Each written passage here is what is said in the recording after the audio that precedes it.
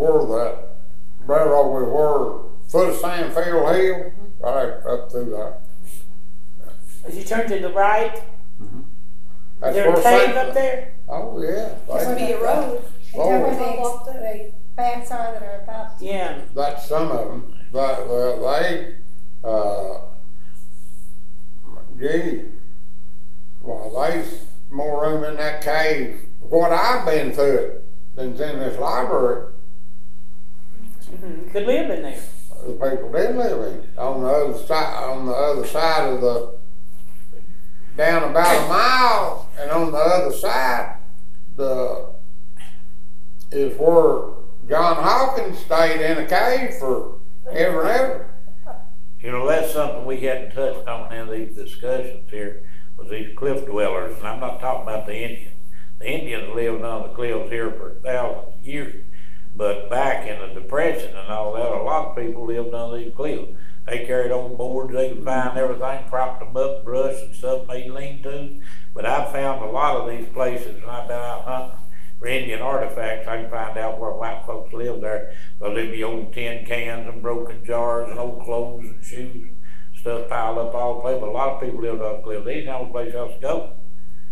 Was the Hawkins, was that the one that we were discussed several? Yeah, we did, yeah. Hawkins Cave.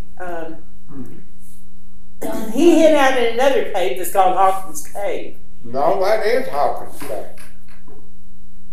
The one that you turn off 52 No. to the right. Oh, you're talking about going over Lower Landing. And it's down in a field. And you have to. It's where you turn off of 52 at the foot of Sandfield Hill. You go down less than a half a mile on the other, across the creek on the other side, the left-hand side, up on top of the cliff is where the sinkhole is for Hawkins Cave. Yeah. Now there's a cave entrance in the limestone on the face of that cliff, but you can't see it from the road. No, Dan took me there one time. Hawkins Cave over Yeah. there You past had the to home. climb down in it. Yeah. You're talking about over close to Pinnacle? It's way Yeah. this side of Pinnacle. Do you know where the Horn Cemetery is? It's just past that. It's past it. Yeah. I know where I'm going this winter.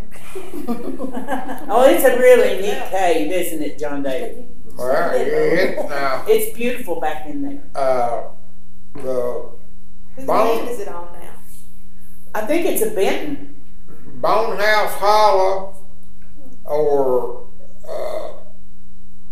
Ice Cave or Cave Hollow to me is the trouble with Hawkins Cave, and I haven't been in years. Used to everybody took haul their junk and throw it in that sinkhole. Yeah, that's what I thought. And it got full of so much glass and junk and stuff. It ain't been 2 or 3 months ago, Bo Rogers was talking to me about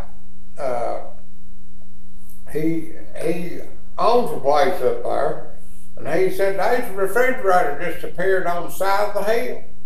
And I said it come out of Hawkins Cave. I said, I guarantee you that's, and there's several entrances to it from the cliffside. Well, he was quite a character. There's a lot more caves in Lee County than a lot of people want. Oh, One of my the goodness. biggest systems in the country is right up here at the Bloody Creek, where Lee, Wolf, and Breathitt come together up there. After you get through the initial crack in the clay, you drive a wagon back through there. They did back years ago. The entrance kind of closed up at a rock slide, but the last time I was there, I went in it. Once you got inside, you could stand up and walk. We went back in over 2 miles. There's 3 that, on contrary, that I know of, that the entrance to one of them is not much bigger than that, and it's just about perfectly round. And the other 2, about the overhang is about the size of from that corner there to that rock wall, and about that far back. And the passage back in it, it's not that wide, but you get back 50 foot, and it opens up into a cave bigger than this room. Well, now would it open up above or below? is about level. The one that's got the round hole in it is about 10 foot off the overhang, and it's under a big overhang. Okay. Okay. There, So there's no I mean, drop offs in it, or? there wasn't that as far as I went back. There wasn't in any of them. You got your limestone is that's what Hawkins Cave, Cave Holler, they're in limestone. It's awful open carpet. Now your sandstone caves, which like on Condray or Bonehouse Holler or Ice Cave, they're sandstone caves. And that's where you had cliff dwelling. When the oil field was booming, and especially in Walker's Creek, everybody places oil. When oil was booming, Fincastle, people, there was so many workers coming in this country that they didn't have enough housing for them, and a lot of the guys that worked in the oil field, including people who lived there, in the summertime, if they worked second shift, they worked the midnight shift, they go sleep in these caves because it was cool and quiet.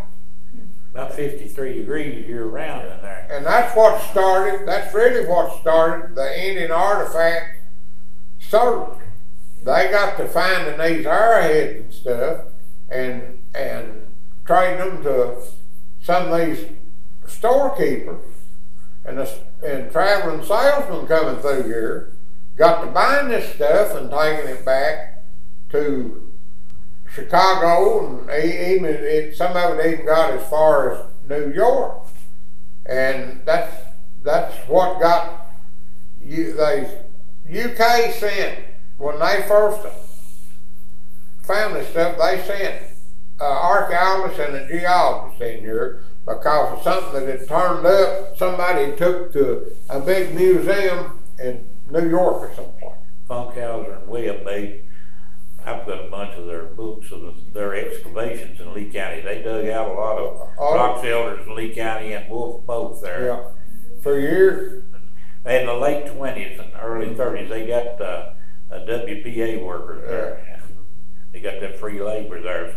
They moved dirt a lot better than I could. Ice Cave, now.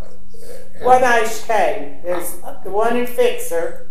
Well, no, there's one, Sandfield go up. Okay, so that one that the bats are. That's the same Ice Cave. Is it the same Ice Cave? Yeah, it's the same Ice Cave. You got to realize that everything past the cutoff road all the way to Zachariah. If you go around from Zachariah, everything on the left-hand side, all the way till you get out to Standing Rock and come back around, all that drains into Big Sinking and Little. Well, now where is Standing Rock? Standing Rock is about. To pass the beer store. It's in the Solomon LA Man's Arnold front used to have a yard. store right there. In the LA Man's Solomon front Arnold had yard. a store right there. Right at the- Standing Rock. Zachariah. Right into the paddle. Solomon Arnold had him, man. That's, There's a rock. it's right out past there where the road for. Yeah, there's a big rock in the yard where the L8 man is on 1036. It's about 6 or 7 foot tall, and it's about as big around as, well, a little bit bigger than that.